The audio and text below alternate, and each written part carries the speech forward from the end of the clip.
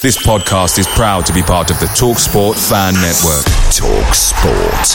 Powered by fans.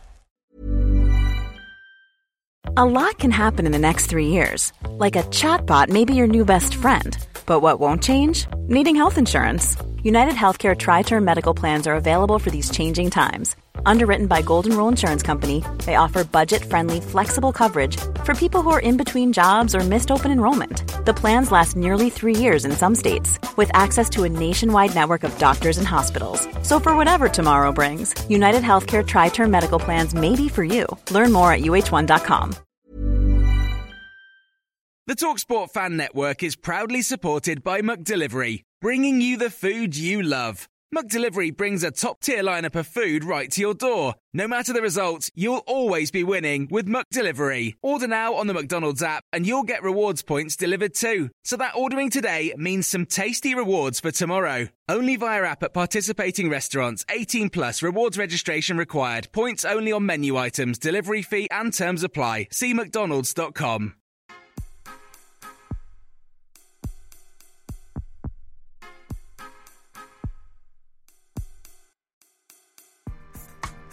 Oh, Reed Maras, welcome back to the Blue Army Podcast. This is episode 13. I am your host, Skelly, and as always, we kick off our show with the Blue Army Podcast Joke of the Week. Is he having a laugh? I think he's trying to. It's the Blue Army Podcast Joke of the Week. Rito, I can feel the excitement. This is a thinker, this one. When is a football pitch like a triangle? That is when is a football pitch like a triangle? When somebody takes a corner. Did you get it?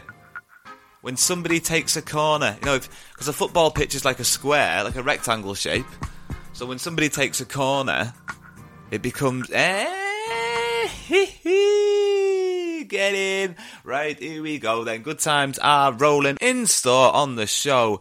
Today I am joined by Wills. He returns to talk to me about the Barrow game. That means the Cumbrian derby. And then I am going to complete my prawn sandwich set because Dylan is joining me to talk about everything from the Newport County game. So without further ado, let's just get started. Get in.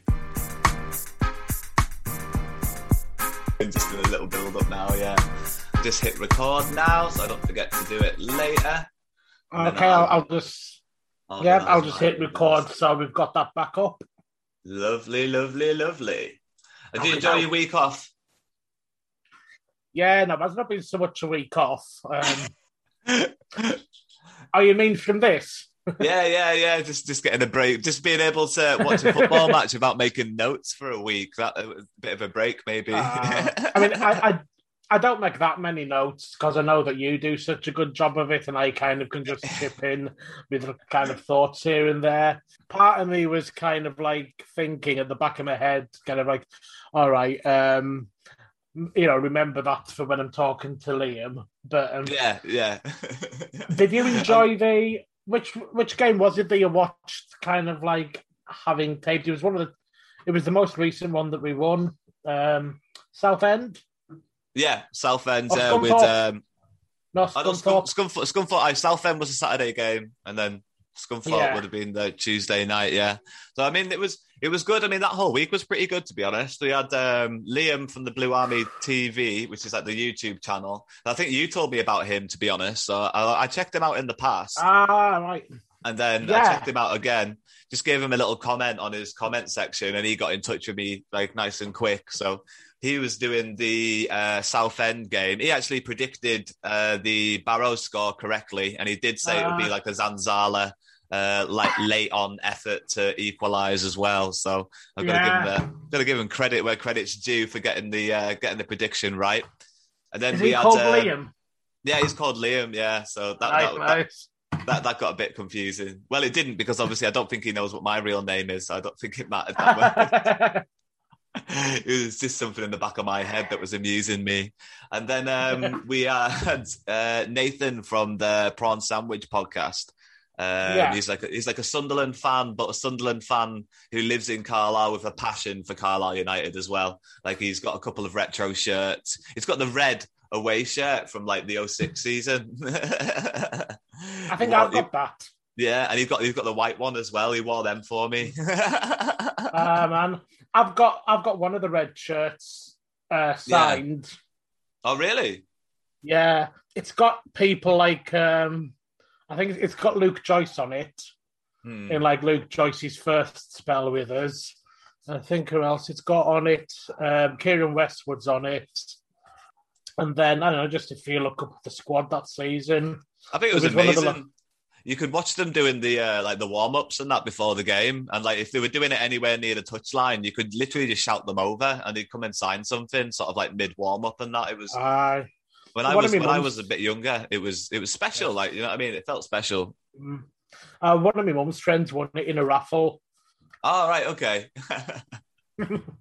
Well, I remember that squad being quite generous when it came to like signing people's autographs and stuff like that. Obviously, at the same time, they are kind of skiving the warm up a little bit. So I think they get a little bit out of it. It's like, oh, I don't have to do shuttle sprints if I sign a couple of autographs.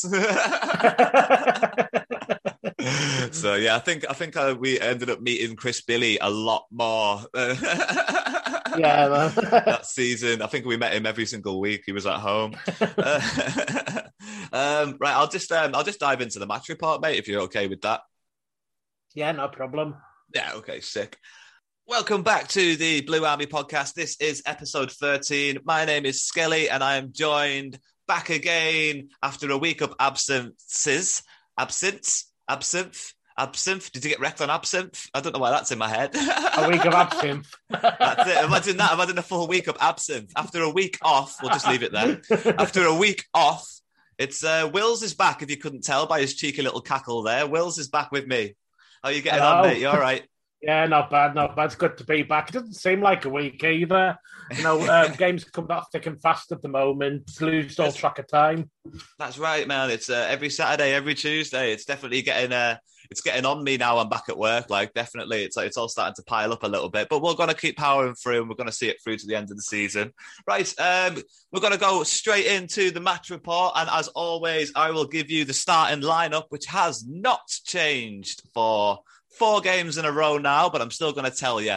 In goal, we have Farman, the back line of Tanner, Hayden, McDonald and Armour, with a midfield of Riley, Guy, Mellish, Patrick, Zanzala and Alessandra. Now, there was one change. It wasn't in the starting 11. It was on the bench, and Danny Devine was back amongst the substitutions, and it was quite nice to see him back. There was a lot sort of touted about the young man when he signed, and unfortunately didn't really get the opportunity to show what he can do. I believe he might have the capabilities to go into a centre-back position, perhaps. And after this game, I would be quite happy to give him a go. The starting lineup for you, Will, is it just a case of it's not broke, don't fix it? Or were you expecting to see a couple of changes?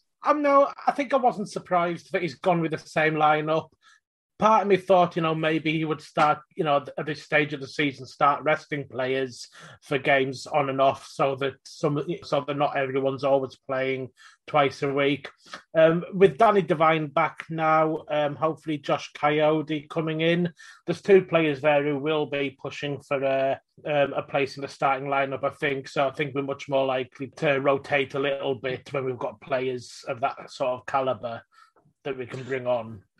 I mean, I was surprised that there wasn't any changes this week. I would have preferred it. I mean, if I was in charge, obviously, I would have made the changes this week and then had that strong, my favourite 11, I guess, going into the Newport game. But it wasn't to be. And I have to say, after that result, we are supposed to be a playoff pushing, promotion chasing side, and Barrow are supposed to be a relegation battling bravely against the team, against the league sort of side. And I have to say, it felt a little bit like 2 points went missing on Saturday. I feel like we lost an extra 2 points on Saturday. I feel like it should have been a win based off the fact that we did play our best starting 11. If there was a couple of changes in that starting 11 and we had a draw, I would have been okay with that. But the fact that we played our best starting 11 and then only drew 2-2, and to be fair, didn't play very well, has to be 2 points missing for me. But we'll get round to that. Carlisle started really well, getting the ball up front. There was a long throw effort that was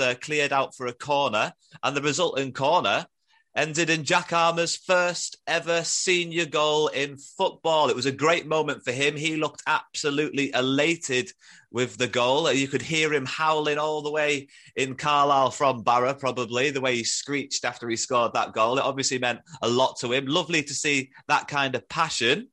Will, what did you think of the opening goal and how Carlisle started the match? You have to be pretty impressed with getting a goal in the first 3 minutes, surely. Yeah, I think we started pretty quickly out of the blocks, and in the way that Chris Beach likes to get them doing, kind of catch teams out before they've had a chance to compose themselves. And, you know, it came, I'd kind of like, I think I briefly looked away from the screen when we scored that one, so it caught me by surprise a little bit. But, you know, at that point, I felt like so far so good. And Barrow took a while to get into the game, so I was kind of hopeful then that we were going to go on and get a good result.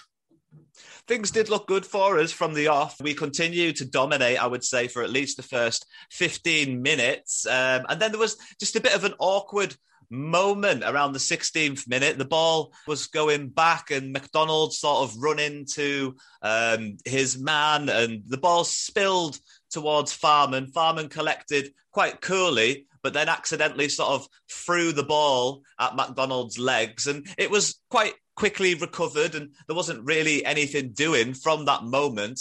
But it was only a minute later, 2 minutes later, when Barrow got the equaliser. So I'm not sure if that little blip in communication maybe got into McDonald's head and maybe sort of started to cause a little bit of friction within the back line, a little bit of nagging in the back line. The commentary were quite keen to point out that Chris Beach was giving quite firm instructions to Farman throughout the game when it came to his distribution of the ball. I think Beach wanted the ball to be going more direct, and Farman was quite happy to roll it out to his closer men earlier on in the game. But when the Barrow goal did come, it was quite shocking defending in the end. It was a deep ball from the left-hand side, close to the halfway line, into the centre of the box. It was headed clear about as far as the 30-yard line, headed back into the box with no challenge, and then flicked on again with no challenge, and then just a lack of communication. 2 Barrow men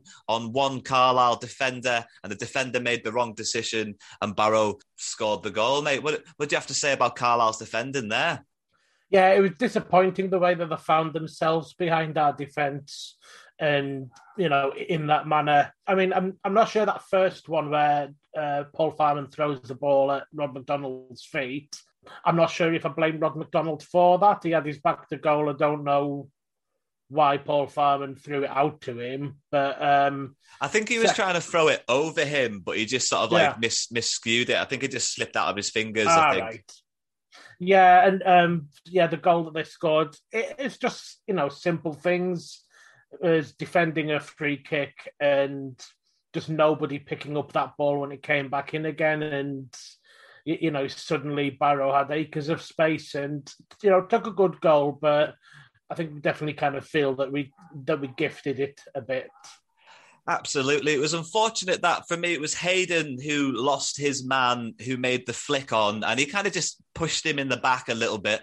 It was a bit unfortunate. Hayden has been playing quite well recently, probably Carlisle's better centre-half. But unfortunately, Hayden did lose his man. It was a wide open flick on, and then that left the back line looking a little bit suspect and a lack of communication. Poor defending, League Two defending, really. Can't really say anything less fairer than that. It didn't take long for Barrow to find the back of the net again, and I was a bit annoyed at this one, Wills, if I'm completely honest, because I saw a foul in the build-up on Callum Guy. Callum Guy was probably in the first half and throughout the second half, was the target of a lot of fast and fierce challenges. They obviously realised that the number one assist maker in the league and the number one interception maker in the league is probably worth closing down and not letting him have the ball all too often and just keeping the ball away from him. But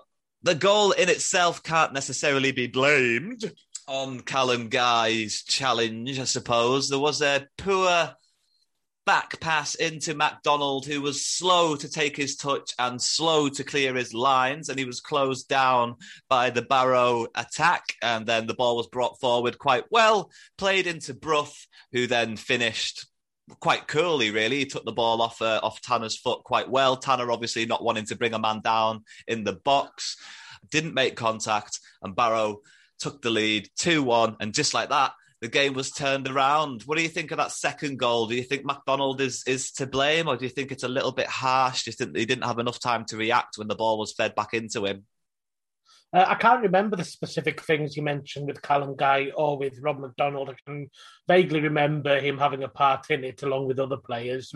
The main thing I was thinking when the goal went in was that we'd let them behind our defence again, and we were in a situation where Barrow player had time to tee another Barrow player up to get a good shot on goal and score. And it was similar to the first goal we conceded in that regard, in that, once the ball came in and they'd won it, it always looked like it was going to be a goal because they'd just got in behind us and they had all that time and space to make sure that they finished it. It was just an unfortunate goal, one of those sort of occasions where it just came off the back of a mistake. MacDonald failed to clear his lines. He was closed down by the attacker. The attacker went on to pick the ball up down the right-hand side, then looked over, I think it was Quigley, looked over and found Brough on the left-hand side, who just took his touch and then finished really well. Yeah, so at this point, Carlisle are now losing. We're about halfway through the first half, and it descended into a proper derby, I would say. There was lots of challenges going round, not a lot of quality on the ball, but not a lot of lumping it either. Both teams were trying to play football. They were both trying to keep the ball on the ground for the most part. And it was quite an even contest coming out of the first half. I have to say, I quite enjoyed that proper derby-looking game. It's probably the meatiest game of football that I've seen in a while. Both teams looking quite happy to get into it. How did you feel about the sort of passion going into half-time? Unfortunately, chasing a goal, but signs were looking good. We were obviously up for it. Not necessarily great quality, but we were definitely up for it. Yeah, I was expecting more goals to be scored before half-time. When the second Barrow goal went in, and I think that was then followed by a spell of Carlisle pressure. And I felt like if we don't equalise, I could see Barrow scoring another. It just seemed like it was going to be that kind of game where there was maybe going to be, it was going to be quite a high-scoring game. It didn't end up like that, but I was expecting at that point that, there'd be more goals, at least at the start of the second half. I don't think the referee really helped things either. I think it was quite... He kind of helped the game descend into a bit of a ding-dong, a lot of stoppages. And I feel like the times that he stopped the game when he shouldn't have were balanced out by the times when he should have stopped the game but didn't. So it was making a lot of incorrect decisions, but it was making incorrect decisions that were both too strict and too lenient, and in favour of Barrow and in favour of Carlisle. I think Barrow probably shaded it a little bit in the referees' in the referees' favour. Yeah, I have to agree with that. That seems to be the consensus, and it's not just that we're bitter Carlisle fans. It did definitely feel like we were getting the rough end of the referee's whistle on more occasions than we weren't. Felt like Eardley should have been sent off for a second booking. I was hoping that you bring Eardley up. Now, obviously, Barrow probably knew that he should have been sent off for a second booking, which is partly why he didn't appear after the first half. In my eyes, that's an odd decision, because it's almost like you're just admitting fault. Unless the referees literally said, when he walks out the tunnel, I'm going to give him a second yellow card for his first bit of contact because I've decided in my head that he deserved a second yellow card for his earlier challenge on reflection. And now I'm just going to book him for whatever he does in the second half to sort of get the payback for that. But it's an odd decision just to bring somebody off at halftime just because they're on a yellow. I mean, is that just me or? No, I think Barrow probably expected the referee would be quite harsh on him, and Carlisle seemed to expect that as well, and they were kind of directing a lot of their play towards him, perhaps hoping that the referee probably knows he's made a mistake and he should have got a second booking there. So it's not going to take much for the referee to, because, I mean, referees are human and we know that they do this. They, if they make a mistake, it can play in the back of their heads and they're more likely to try and even things up next time they get a chance. So I was totally not surprised when Eardley didn't come out for the second half, because everyone on the pitch knew that he was a walking red card at that point.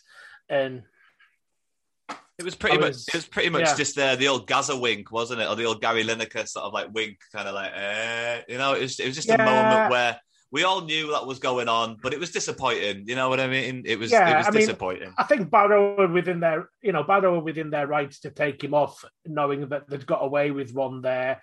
Oh yeah. The referee didn't punish it at the time, so they got away with it, and they knew they got away with it, and it's perfectly reasonable. They're playing within the rules of the game. To take him off, yeah.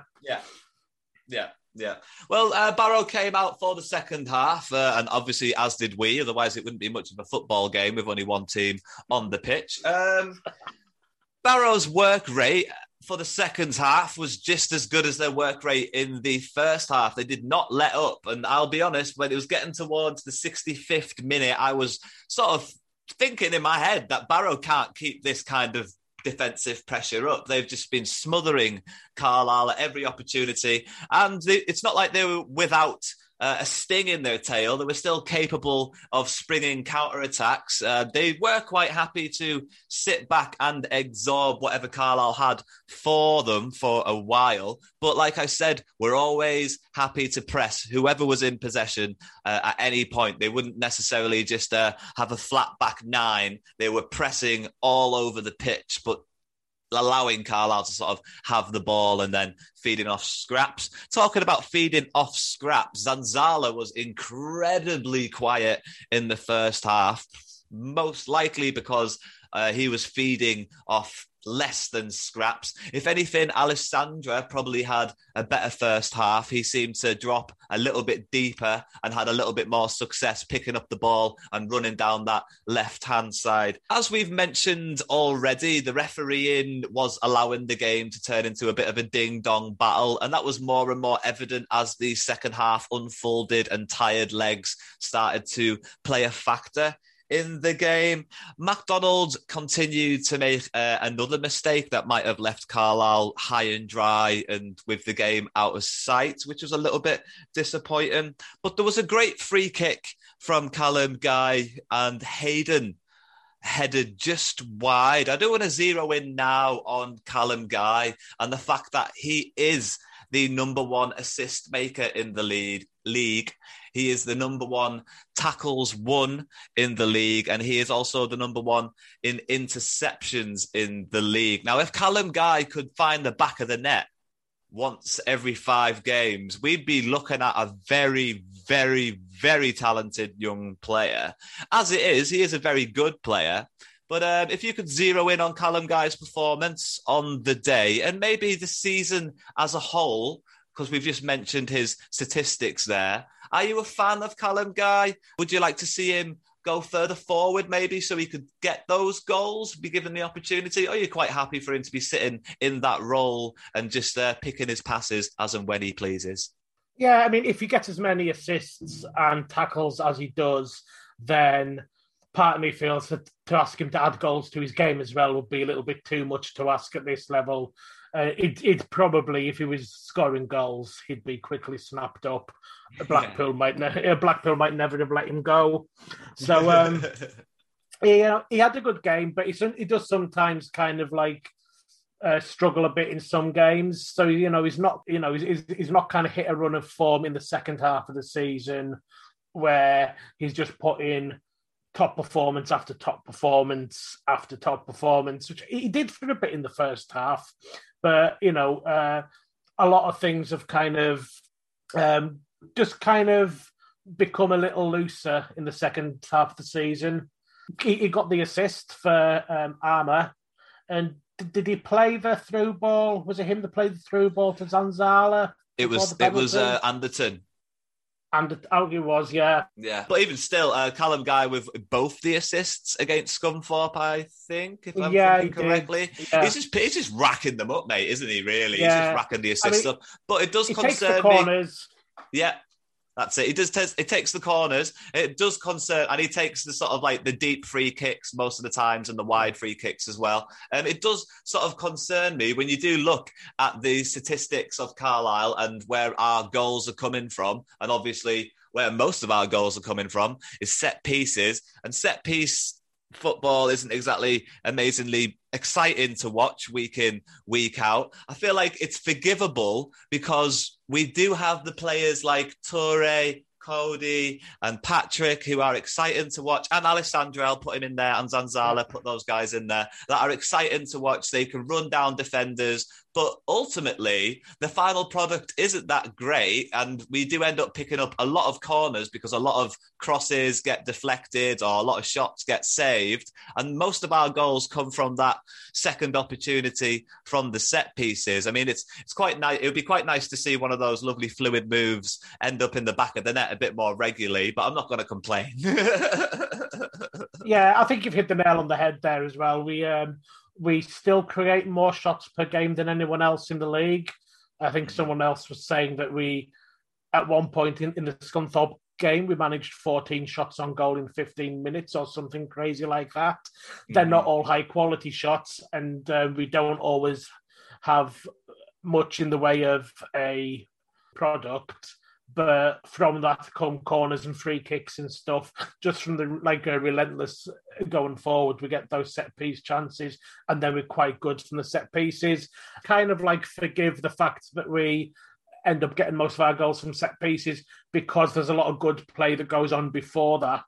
Mm-hmm. Without the final product. But there's a lot of good kind of passing around in the attacking third that then leads up to a shot that, if it was better, we'd be scoring goals from open play. But fortunately, when we don't, we at least threaten regularly from the corners and free kicks and throw-ins as well, of course. Well, the more I've thought about it, the more I've seen it as to be the actual game plan that we've had isn't necessarily to... Chris Beach isn't expecting Coyote or Patrick to score 20 goals a season. He is looking for those players to win us the set pieces, because when you look at Carlisle's set piece play, like Armour scoring in this game, there does seem to be a different routine every week. There seems to be a different intended target in the box for the crosses, for the corners. There seems to be at least 2 to 3 routines in a game. Sometimes the ball goes towards the back post. Sometimes the ball goes towards the front post. Very rarely does it get played short. But it's normally, 9 times out of 10, a very good delivery. And I would say there seems to be a lot of hard work being put in the training ground, because statistics don't lie. And we do get that many set pieces that it is worth putting in the effort. And that's where most of our goals are coming from, it seems. So a lot of hard work on the training ground getting paid off when it comes to form. Lots and lots of set pieces, but funnily enough, only our second penalty of the season. Which is, I think we ourselves and Grimsby were joint lowest for penalties won. And I was wondering that. Paul Mullin of Cambridge has missed more penalties this season than Carlisle and Grimsby have got combined, been awarded. Not anymore, because now we've been awarded 2. Mullins missed 3 penalties. Carl and Grimsby had only been awarded 1 penalty each all season. But now we've got 2 penalties. So we're now the same as the number of penalties that Mullins missed. Well, I'll let those statistics just lie there for a little bit, mate, I think. You don't realise how bad luck our season's been until you sort of stack it all up, do you, in a ladder, when you've got the COVID break and all the things that have happened, the power cuts and all the different floods and, God, all the things that have happened during our season. It's been a calamity of errors. So we'll go back to the Barrow game. Barrow were actually continuing to press Carlisle and were looking dangerous from some long throws. There was a long throw around the 73rd minute that went into the box, and Carlisle were absolutely all over the place when it came to trying to deal with it. It just needed somebody to call it and stick their head on it and get it wide. As it was, it was thrown in from deep, bounced in the area, ended up at the feet of a Barrow striker with his back to goal, who managed to turn and shot in similar fashion to how Zanzala was doing against Scunthorpe, who also hit wide, unfortunately. And fortunately for us, the Barrow striker did swivel wide. It was making me worry that this game might just get beyond Carlisle if we don't do anything soon. And just as I thought that, something happened. A beautiful long ball over the top from Nick Anderton, and Zanzala, who had been feeding off less than nothing, managed fantastically to bully the defender, Jones, get goal side of him, and then just use the contact that was obviously all up and down his back and went to ground. And it was a stonewall penalty. It was definitely a penalty. By this point of the game, if the referee hadn't have given that penalty, I think there would have been an inquest into his performance for the match. A deserved penalty. Beach would have been on the pitch. That's it. I mean, you could hear him when he went down. And Zanzala very confidently picked up the ball as well to take the penalty himself. Do you remember who's supposed to be the designated penalty taker for Carlisle, or is it just whoever feels like it at the time? Well, I don't know if he's the designated penalty taker, but our previous penalty was scored by Alessandra, and that was a while back as well. So I don't even know then if he was the designated penalty taker. Our last penalty before that was scored against Newport in the last game we played last season, and that was scored by Coyote. So it seems like the coaches and the players are quite happy to let the penalty be taken by the most confident person who wants to take it at the time, I suppose. It's normally the person who went down and created the penalty, because I think, like you say, with that Alessandra, I'm pretty sure he was the man that went down on that occasion, and therefore he got to take his penalty as a reward for winning the penalty, I suppose. Yeah. It was a stonewall penalty. Do you remember much of the challenge? Did you see the way Zanzala's strength was? Quite impressive again from Zanzala.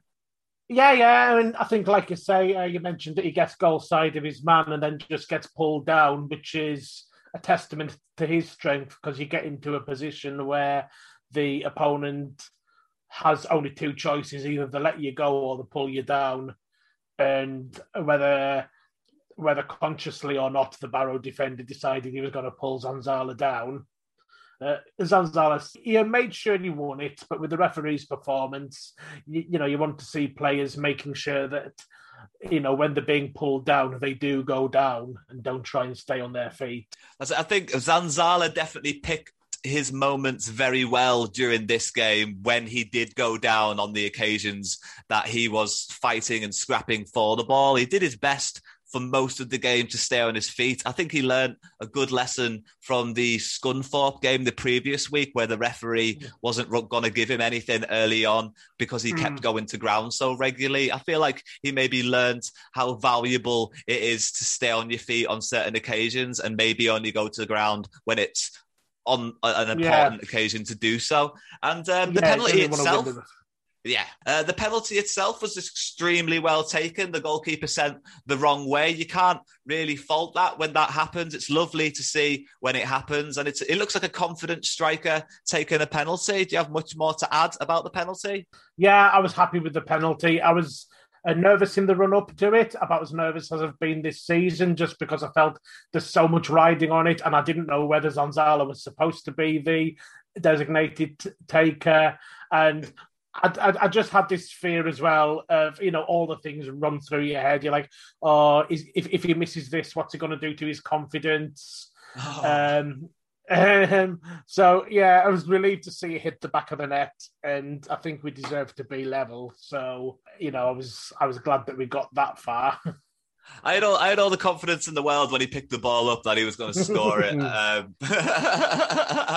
I really did. He was one of the few players that I would have had all the confidence in the world of doing it. He deserved to take the penalty. Tireless effort throughout the game, feeding off next to nothing, and did his best with the opportunities that came his way. So as it stands, Carlisle now drawing the game. It's 2-2, and we've got about 12 minutes left, and we look to press, to be honest. And it was only around this time where Patrick decided to sort of come alive a bit more and was more open to receiving the ball, dropping a bit deeper and collecting it from the midfield and then running at the opposition defenders.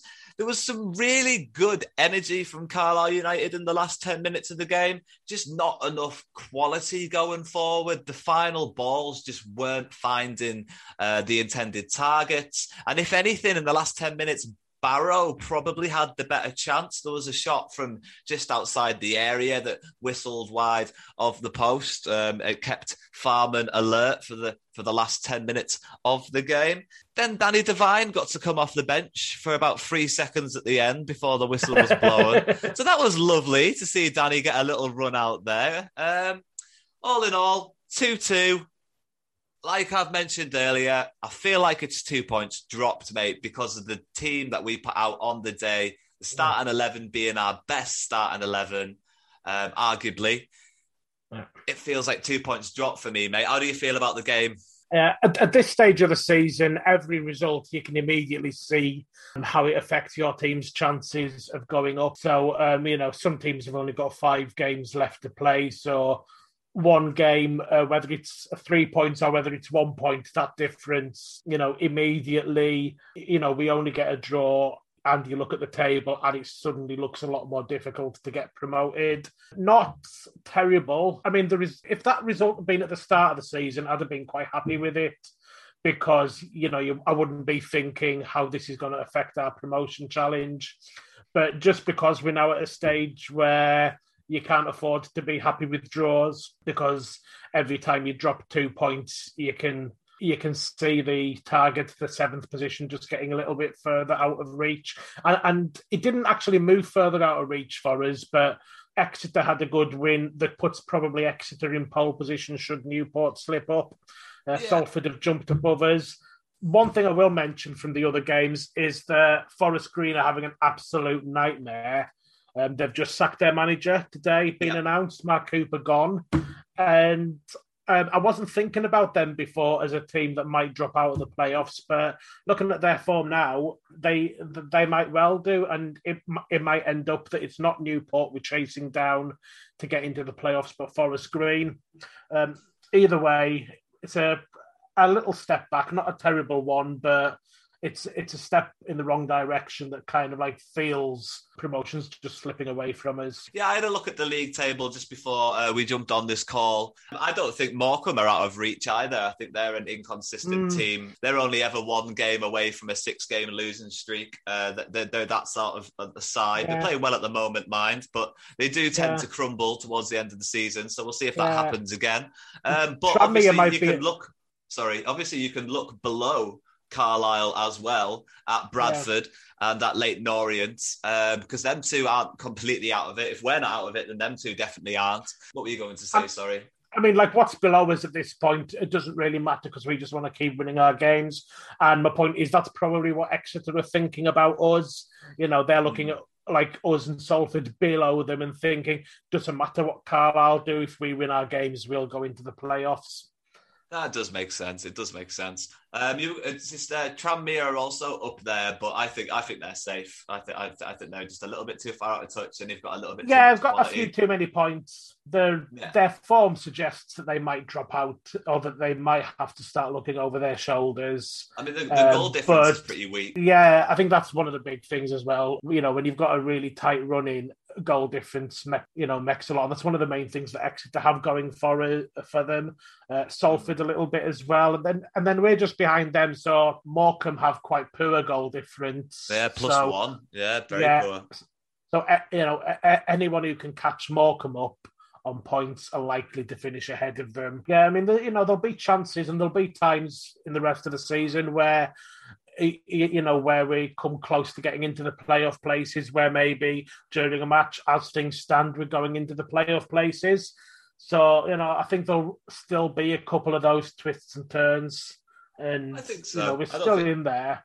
Yeah, I don't think the season's over yet. I think it's definitely still worth being excited for. There's still a lot to look forward to. And if we do make it into the playoffs, fans will be allowed back into the ground. So I'm sure they'll be the hottest tickets in town that week, that Tuesday night or Thursday night, or whenever they decide to do our leg of a playoff semi-final, if we do make it that far. Yeah.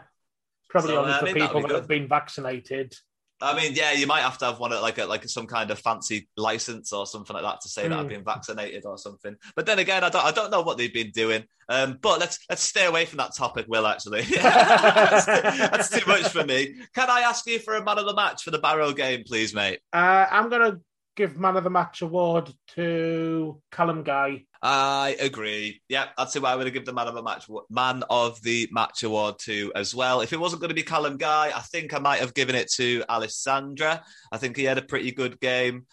He was tireless. He tried hard. He doesn't get the credit that Zanzala gets for his performances. So I think on this occasion, if anything, Alessandro might have had a better game than Zanzala, because he was more willing to come closer to the play and pick up the ball and then run with it and then try and link other people in. But yep, I agree with you. Callum Guy is probably my man of the match as well. So we'll call him our Foxy's feature man of the match. It's all about new gimmicks, mate. It's all about new gimmicks. Right. Well, Will, I really appreciate you joining me for the Barrow match report. And it's going to be Newport, concrete jungle where Wales is made of, or something like that. I can't remember. Newport is next up. You've got to work on that. Yeah, I've got to work on that. Newport is next up. That's a 6-pointer, mate. Yeah, exactly. And I'm going to be discussing that with Dylan from the Prawn Sandwich podcast, which will be up. I'll be tuning into that. That's it, mate, which will be happening in just a couple of seconds, where I'm going to edit in some kind of noise right now, and then we're going to go over to our second match report. All right, so thanks a lot, Will, mate. Thanks for joining me. Thanks for having me on. I look forward to being on again with some good news, hopefully. Hopefully. And by the time I speak to you again, we could be in the playoffs. You never know. You never know, mate. I like that. That's a good way for you to sign off, mate. Thanks very much for joining me this week. I'll see you next time, buddy. See you next time. Bye. Bye.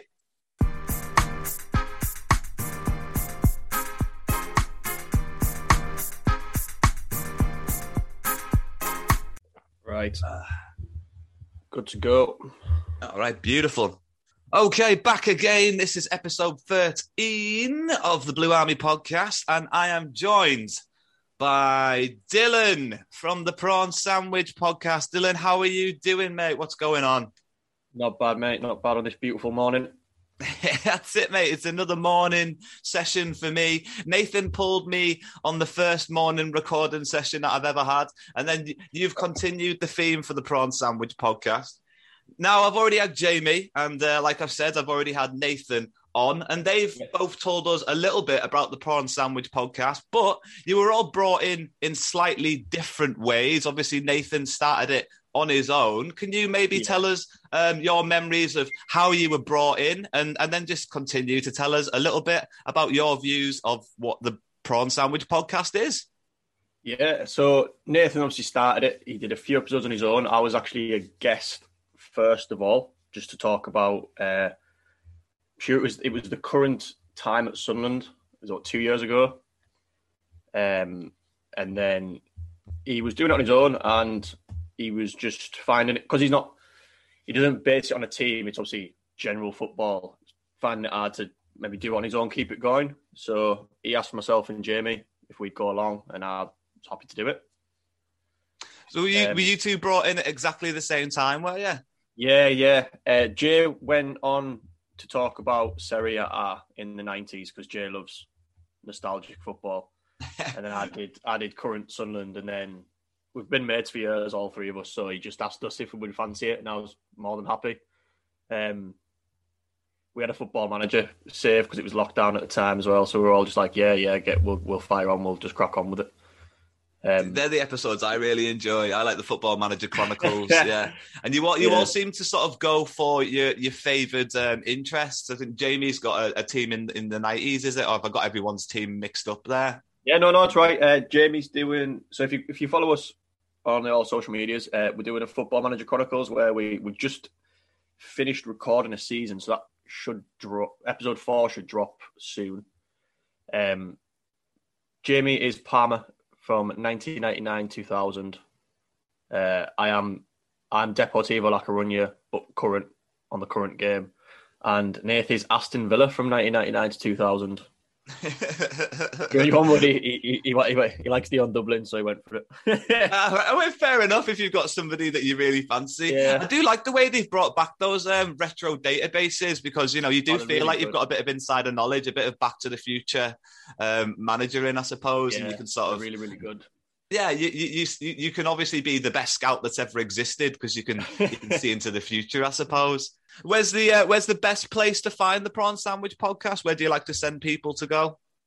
We are everywhere, but I always just the main one, the Apple on your iTunes. That's pretty much how many people have an iPhone these days. That's probably the best one. Spotify, Acast, anywhere you can get them.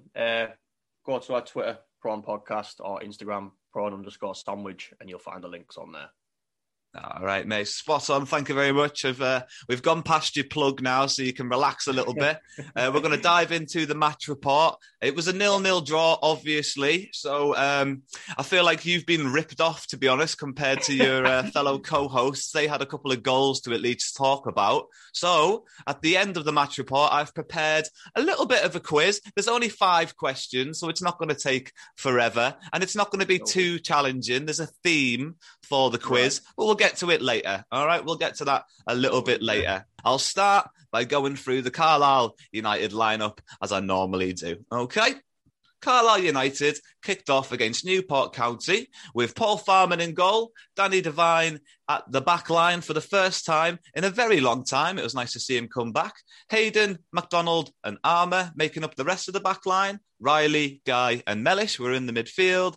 Patrick, Alessandra and Zanzala were all up front. Now, Dylan, you don't watch Carlisle United week in, week out. As you've just explained, you are a Sunderland fan. This is almost the same team for 5 games in a row. The only difference being that Danny Devine was brought in at right back. Now, I like having a little debate with my fellow co-hosts about sometimes, is it better to make changes or is it better if it's not broken, just don't fix the formula sort of thing? Bearing in mind, Carlisle are playing week in, week out, Saturday, Tuesday, and have been doing so since February. So are you a tinkerer on Football Manager? Do you like to change people and keep everyone at 100% conditioning? Or do you not mind people sort of coming in on that sort of shaded green colour and not necessarily the bright green that we all like to see? I'm a bit different. I don't know. I like to obviously everyone be fully fit and stuff. Because I knew I was coming on this, I did watch the Barrow as well. I thought I won't go into it like totally unknown. And I thought the right back was maybe at fault for the second goal against Barrow. So I can see maybe why he's decided to bring Devine in. I thought he probably had in his mind half and half. I could give away a penalty, but I think he kind of cocked the challenge a little bit. So maybe he just thought one change might do it. But I do think Saturday, Tuesday is a bit hard to keep all of them fresh and fit. Sunderland, we like to rotate a lot. Sometimes I think it can be bad if you do it too much. So maybe just the one, maybe could have made another change in midfield, maybe. But I don't see it that bad. It's a long trip as well. You have to factor sometimes in that stuff. But no, I think there's some key moments in the game where they do look a bit tired, clearance-wise or finishing. So maybe he could mix it up a bit, but I don't have the broad knowledge of the squad to know if the people coming in are good enough. Are they better than Zanzala? Are they better than Patrick? Are they better than Mellish? I'm not. I know the board of the starting 11 from talking to people. Like I run a pub in the middle of Carlisle, so I get a lot of home fans. So I know a lot of the starting 11, but I'm not got a broad to know if they're good enough. If you know what I mean, coming in. No, absolutely. I mean, you are right to say that Carlisle probably looked tired, sort of going into the second half and the latter stages of the game. Chris Beech has, like I've said, played pretty much the same team for the last 5 games in a row, and he's not the sort of manager that likes to make changes. I mean, in some games he doesn't make any substitutions, and most of the time he does make a substitution, it's in the 80th minute or later. He does like to stick with his first team, but some of that has been restricted by injury. We lost Brennan Dickinson, who was a very good left-sided player, either in attack or in the midfield. And for a while, we were missing Coyote, who came on towards the end of this game, but he was probably the focal point of Carlisle's attack for most parts of the start of the season, and especially through that really rich vein of form that we found ourselves on the top of the league. Carlisle didn't look too bad in the first half. I thought it was quite a nice game. Patrick was getting on the ball on the right-hand side, and Zanzala was doing the same on the left-hand side. They were both trying to make their respective impacts on the game. I also think John Mellish had a pretty good game in the midfield, and he was linking up quite well. Was there anyone that individually stood out for you in the first half? I thought Patrick was decent, just the final ball, maybe at times. There was one in the first half, there was one in the second half as well. And Zanzala did a really good cutback, and then just chopped back, and then when he cut it back, it went right to the keeper. I just think there was a lot of get in there, and then there was no product at the end of it. That was the issue. But I thought I thought all front three were troubling them. Really well. Looked like they were going to go on to win it, to be honest. Which would have been a great win against Newport, if we were up there as well. But yeah, front three for me were troubling them. If they can keep that going, if you can get that Coyote back as well, and they've got 4 options, all the better for them on the final push. Yeah, it did definitely look like the attackers were up for it. In fact, just scratch that. It looked like Carlisle were up for it in general in the first half. It did look like we were going to get a goal through a lot of the work rate. I made a couple of notes while I was watching the game, and what sort of points out to me right now is that I've written down that Carlisle were working hard to create most of their chances, but on the flip side, most of Newport's chances were coming from our own mistakes. So I almost feel like maybe we're a little bit too quick to want to get the ball forward, and then when we were perhaps scrambling our lines or maybe looking a little bit for the pass, that's when we were getting caught off guard, or maybe a bad back pass, or maybe someone just dwindling on the ball a little bit too long.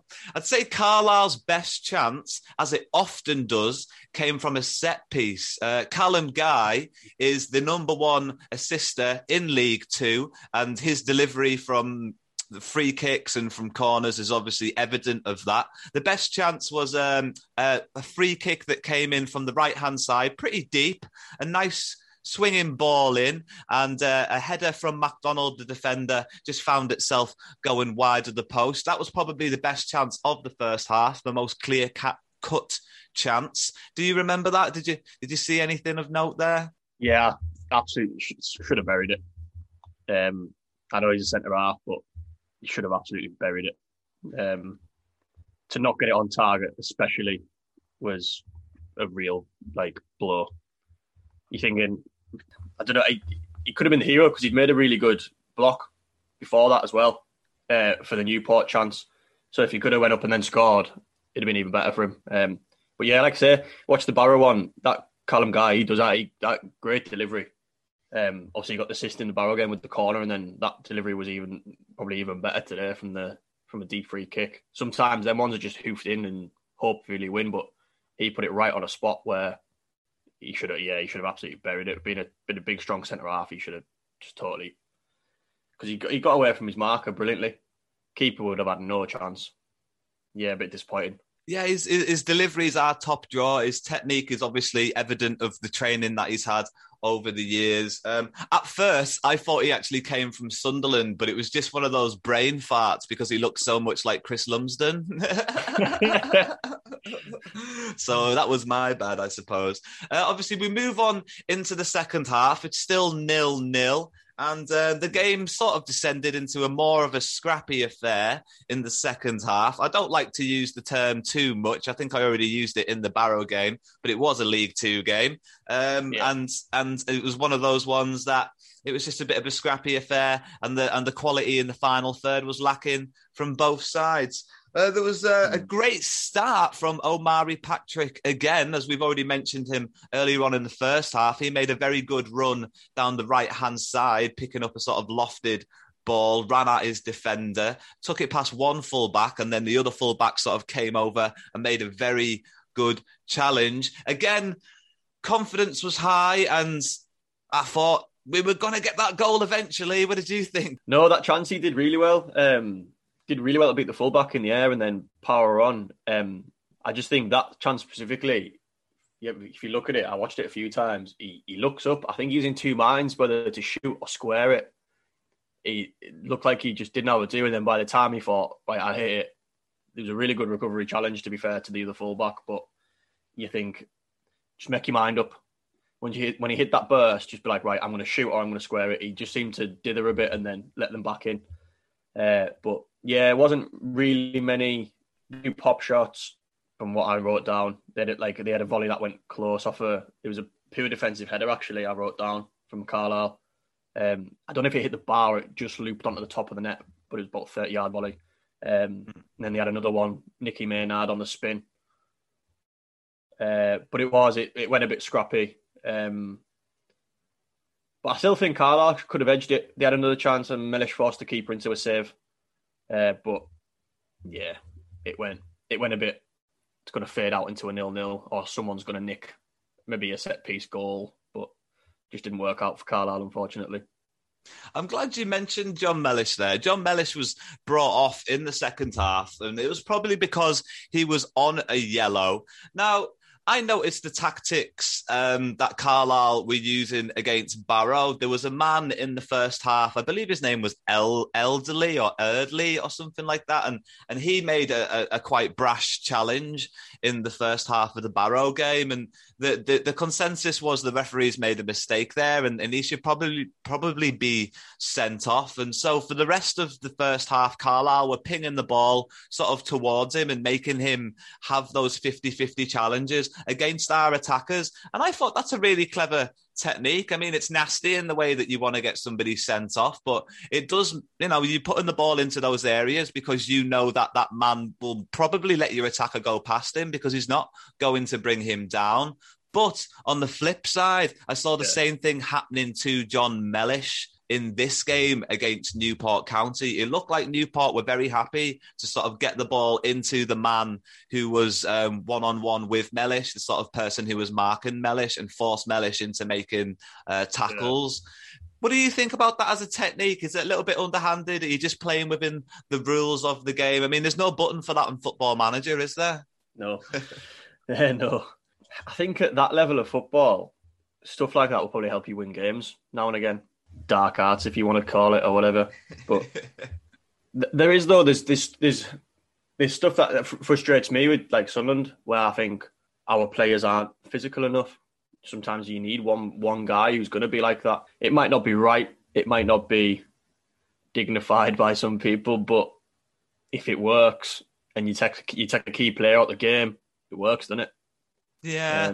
Some of the uniquenesses of playing at this level, perhaps, I suppose, comes with the sort of added effects of some underhanded, slightly tactics that would definitely get noticed with all those extra cameras and spotlights up there in the higher echelons of English and European football. So Carlisle grew into the second half. For the first sort of 15 to 20 minutes, things were looking pretty well, but most of Carlisle's shots were coming from outside the area. Now, I did mention in my last match report against Barrow that Carlisle are the sort of team that do play for set pieces. We are the sort of team that will shoot from outside the box in the hopes of getting a corner. And then therefore we've got, Callum Guy, like we've mentioned earlier, who's very capable of a good delivery. And Carlisle obviously work very hard on the training ground when it comes to putting together set piece plays and that sort of thing.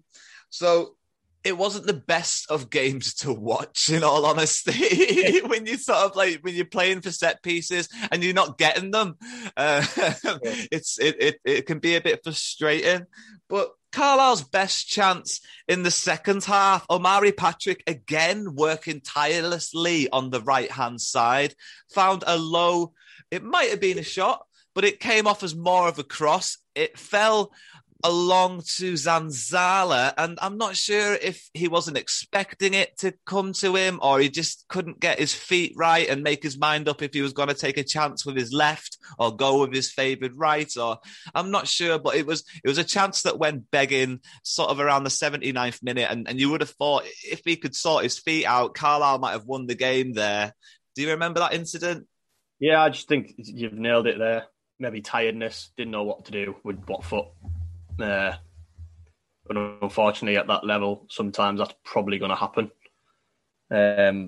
Yeah, it's another one where I know you're saying 0-0, but I generally didn't think it was that bad of a 0-0. I generally think there was chances that it could have been a 2-1 or a 2-0 or maybe 1-1. But yeah, just little bits at times, maybe both sides didn't just do enough to go for it.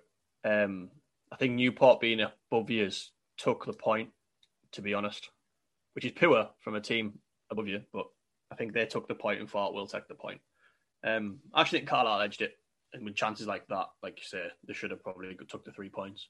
It felt right. The momentum of the game was probably in Carlisle's favour, especially when the whistle blew, and it did feel like an opportunity that went missing probably, especially because the other results went our way. And if we did pick up the 3 points against Newport County, we would have found ourselves just inside of the playoffs again. And that would have made a lot of Blues fans feel a lot happier right now. But as it stands, we took the point, and it's an okay point.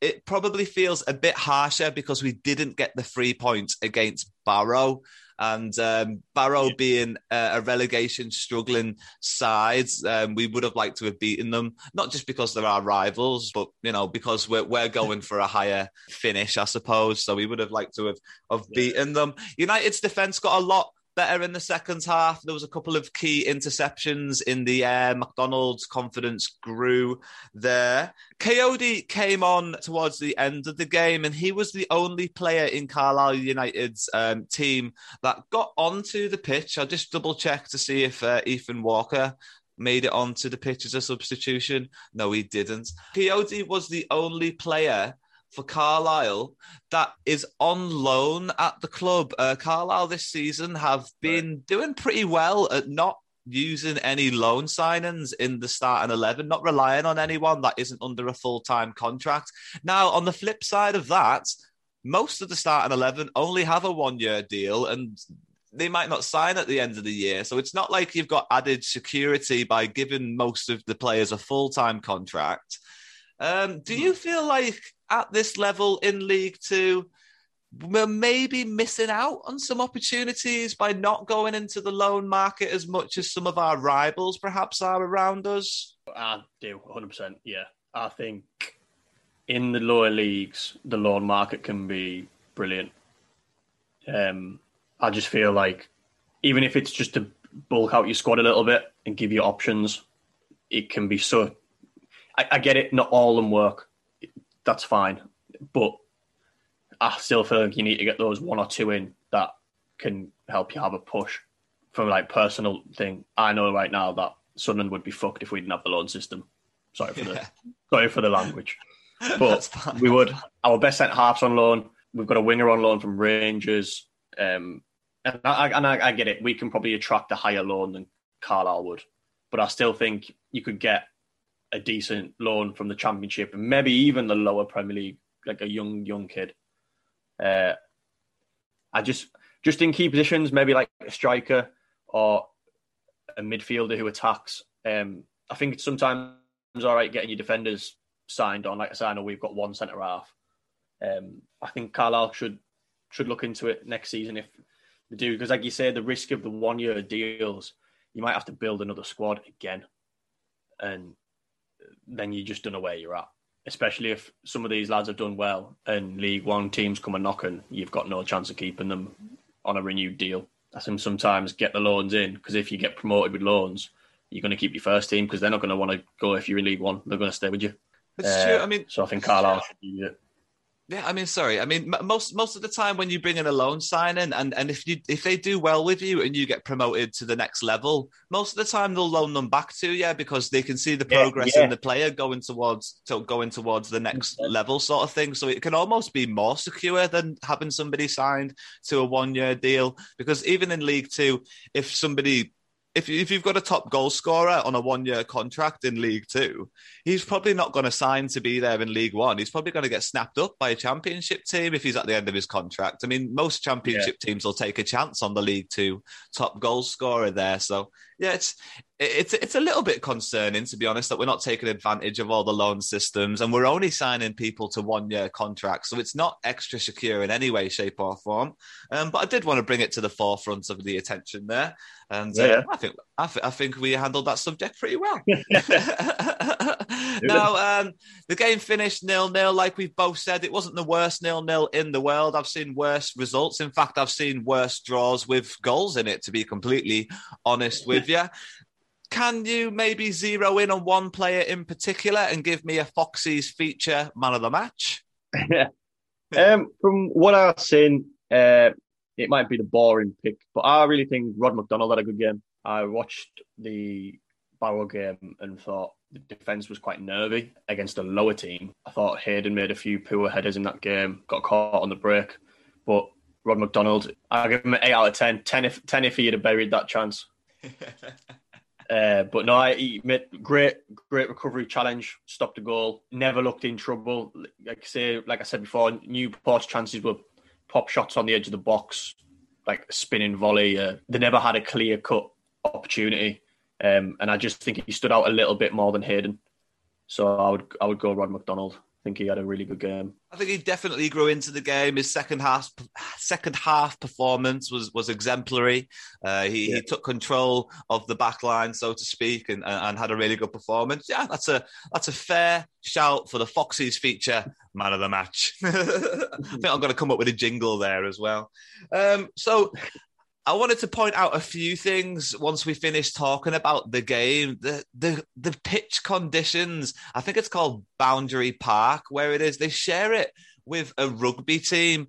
Now, in my opinion, and I don't know if I'm a bit of a snob because Carlisle's at the same level of football and there's a rugby pitch literally a stone's throw away from Brunton Park, so we don't have to ground share with the local rugby team. There's enough facilities in the city. When you get to the professional stage of the game and you're ground sharing with a rugby team, and it's so evident that the impact on the pitch is destroying the ability of any kind of good football to be played on it without the pitch being some kind of factor. Do you think it's fair that a home team can have that kind of advantage?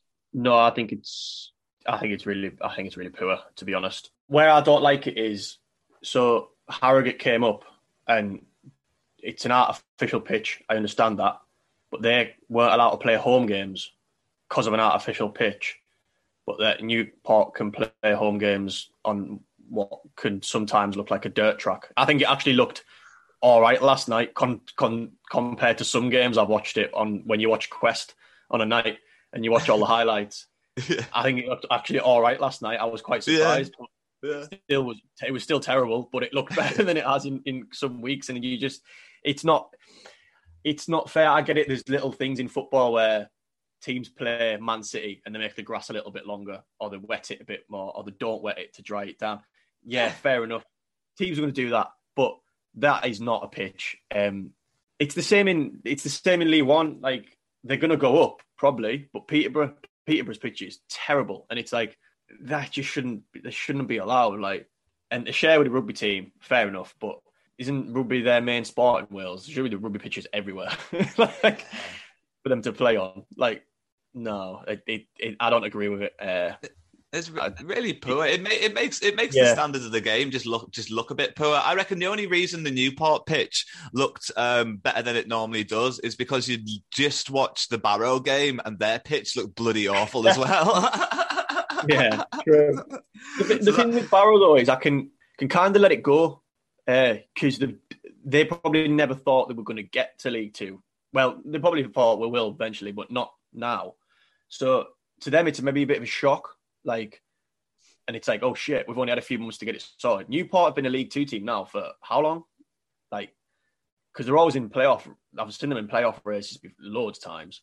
So for them, there should be no excuse. They've been a professional club now in the EFL for said time. Sorry for my bad research, Newport fans, but like you've been it for a substantial amount of time to sort that out for me. Yeah, so it's too poor. It's too poor. The result of the game didn't really affect the league table too much. Carlisle made up 0 ground on anyone. Most of the teams around us ended up drawing. I did want to sort of draw attention to the way that the fixtures are for the last running of the season. Now, we do have a game in hand over teams in 5th and 6th, which aren't completely out of reach for Carlisle, to be completely honest. I'd say there is 8 teams in the sort of hunt for those playoff positions, and Carlisle are one of the teams that have 40 games, and we're probably looking to push into the playoff positions. Luckily for us, most of our fixtures are against teams that are between 11th and 18th, and they don't really have a lot left to play for, to be completely honest. They're safe, and they're probably way too far adrift to be considering the playoffs. For me, though, those teams are the ideal teams to be coming up against at the latter stages of the season. You don't want to be coming up against anyone in the bottom 5 because they're going to be trying to survive, and you don't want to be coming up against anyone in and around you because they're pushing for promotion. Do you fancy, obviously after having a pub and maybe sort of like looking on Twitter and things like that, I know it's difficult for you to give a fair prediction, but do you think Carlisle are in with a sniff of getting into those playoffs this year? Yeah, the only thing that I can't really comment on is I don't really know the other team's fixtures. I know the Carlisle ones. I'm looking at 10 points they can get. I think 10, maybe 12. Obviously, Cheltenham away and Bolton away are tough asks. Bolton's form is ridiculous, and Cheltenham top of the league. I think Port Vale's a hard game. They won 6 in a row. My mate's actually a Port Vale fan.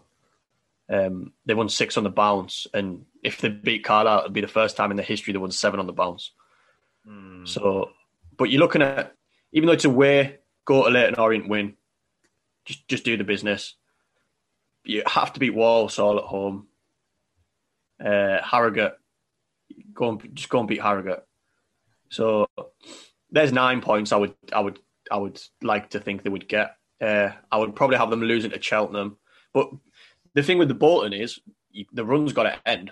So why not let it be Carlisle? Like, even if you get a point, that's a good away point. If you get a win, great. But yeah, definitely 9 points, possibly 12. They can definitely beat Port Vale. Like I say, 7 in a row is hard to do. So see what happens on Saturday. But I think they can definitely do it. Like I say, I haven't looked at the other clubs' fixtures around them, so I can't really comment on it. But they struggled a bit and then they've hit back. So just try and keep a bit of confidence. Say if they can sort the finishing out, because that was just what looked like. Even Barrow, I know it was 2-2, but they could have had 4 or 5 from what I watched. Easy. So if they can just get a cutting edge about them in the right areas, if they can get Coyote back, if he starts scoring again, then brilliant. Just push on. Yeah, it's definitely still all to play for, mate. Absolutely, definitely still all to play for. Well, thank you very much for helping me with a 0-0 match report. I know it could maybe seem a bit daunting when that result comes in to think, God, what are we going to talk about for like 20, 30 minutes? 0-0 and no goals. I did still prepare a quiz, and if you're ready, we're going to go through the quiz. I got the idea of you guys when I did the Prawn Sandwich podcast. So you guys do a quiz, but because it's only me and you, I don't think we'll need a pen and paper. I'll just ask the question and you can have a couple of seconds to think about it if you need it. I mean, you might be quick on the draw and then you can just fire off the answers, okay? So I've got 5 questions, okay? The answer to every question is a player that has played for both Carlisle United and Sunderland. So it's going to be easier for you and easier for everyone else at home that's listening to enjoy. All right? Maybe. I've tried to keep it within your years on this earth anyway, so we haven't got too many like crazy historic questions or anything like that. Rito, which Sunderland youth product won a championship title with the club before moving to Carlisle and winning 16 Man of the Match awards in his debut season? I'll do that again for you, mate. Mm-hmm. Which Sunderland youth product won a championship title with the club before moving to Carlisle and winning 16 Man of the Match awards in his debut season with the Cumbrians? So at the time, it was called the Championship. It was called the Championship at the time, or at least that's what Wikipedia will put it down. 07 or 03 or 04. So there's 2 years to pick from. Shit. I said, do you know what? I'll give you the year because I don't know if Wikipedia is right if it was called the Championship. The Championship win came in the 99 season. Right, okay. That changes it. So it's one of two players. Right, because you've mentioned him today already, I'm going to go Chris Lumsden. Oh. So your final answer? Yeah, but now I think it's the other guy that I've got in my head. Well, you're better off sticking with your instincts, mate, because you got the first one right. That's Chris Lumsden. Yeah, I love that. That's one for one. Oh, Rito, question 2. After being relegated whilst on loan with Carlisle, which Sunderland goalkeeper went on to play for his country? Okay, one more time. After being relegated whilst on loan with Carlisle, which Sunderland goalkeeper went on to play for his country? Jordan Pickford. Oh, it's confidence. He's smiling at me, everyone. And he's right. It's Jordan Pickford. Yeah, they can't all be tough ones, can they? We've got to throw in some easier ones there. Get to Carlisle, though, to be fair. Yeah, well, he wasn't there for the whole season, to be completely honest. So it's a bit harsh to say that, like, he would get it on his CV. But he was there that season. We did get relegated. So, question 3. Signed by Roy Keane, which once capped Frenchman would eventually sign for Carlisle after a spell at non-league side Market Drayton Town? Oh, I can see you smiling already, but I am going to repeat the question for the people listening. Signed by Roy Keane, which once capped Frenchman would eventually sign for Carlisle after a spell at non-league Market Drayton Town? Go on, buddy. You look confident again. I'll go for it. And apparently, if I'm right, this guy still lives in the northeast. Can't believe Roy Keane signed him, but I'm going to go Pascal Chimbonda. Pascal Chimbonda is the correct answer. It's 3 for 3. Bloody hell, we're breezing home here, mate. Yeah. We're breezing home here. What a character, eh? What a character. What a guy to bring into your team. Nut case. Well, actually, you also know nutcase. He chilled out, just a mellow guy. Just didn't care, but yeah, character. That was it. Yeah, that was it. He just kind of like, yeah, I'm a footballer, and he just wasn't bothered, was he? He just had that personality. Great guy to have around the place. Right. Which attacker has scored a combined total of 63 goals for both clubs to date? It's got to be Big Charlie, isn't it? It is Big Charlie White. 4 for 4. 4 for 4. Right, mates, we've got one more question and then we're going to send you on your way. Here we go. For the clean sweep. After just one season with Sunderland, which former Irish international played 64 times for Carlisle United before going on to manage the Blues? That's one more time. Just after one season with Sunderland, which former Irish international played 64 times for United and went on to manage the Cumbrians? Big Graham Kavanagh. Boo! boom, he's brought the house down. It's 5 out of 5. Beep, beep, beep. I actually quite like Coventry. Yeah.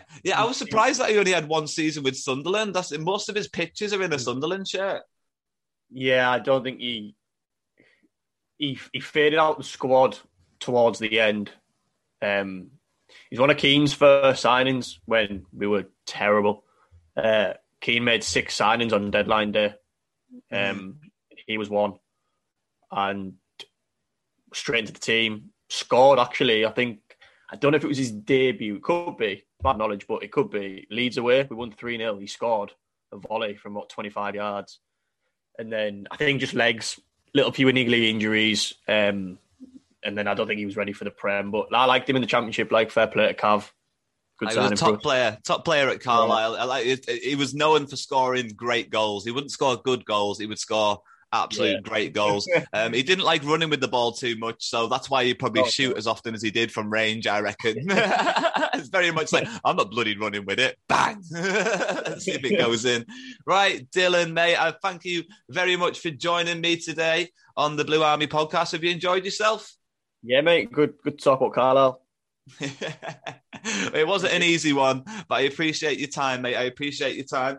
Right, this has been episode 13 of the Blue Army podcast. I have been Skelly. That was Dylan from the Prawn Sandwich podcast. We are also joined by Wills for the Barrow game, and we're going to sign off, as usual, with my loud and local segment. This week, we have got the band Broken Spectre and their song Interference Overhead. So for now, that's bye from me, and it's bye from Dylan. Bye! And we'll see you next time. Cheers, Mara.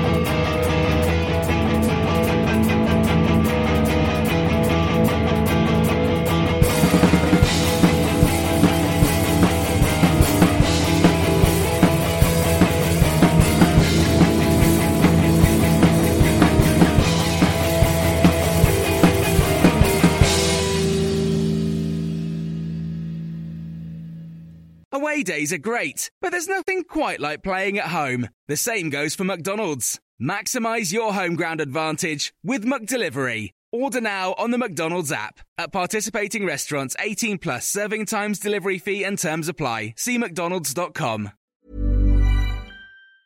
Planning for your next trip? Elevate your travel style with Quince. Quince has all the jet-setting essentials you'll want for your next getaway, like European linen, premium luggage options, buttery soft Italian leather bags, and so much more. And it's all priced at 50 to 80% less than similar brands. Plus, Quince only works with factories that use safe and ethical manufacturing practices. Pack your bags with high-quality essentials you'll be wearing for vacations to come with Quince. Go to quince.com/trip for free shipping and 365-day returns. This podcast is proud to be part of the TalkSport Fan Network. TalkSport. Powered by fans.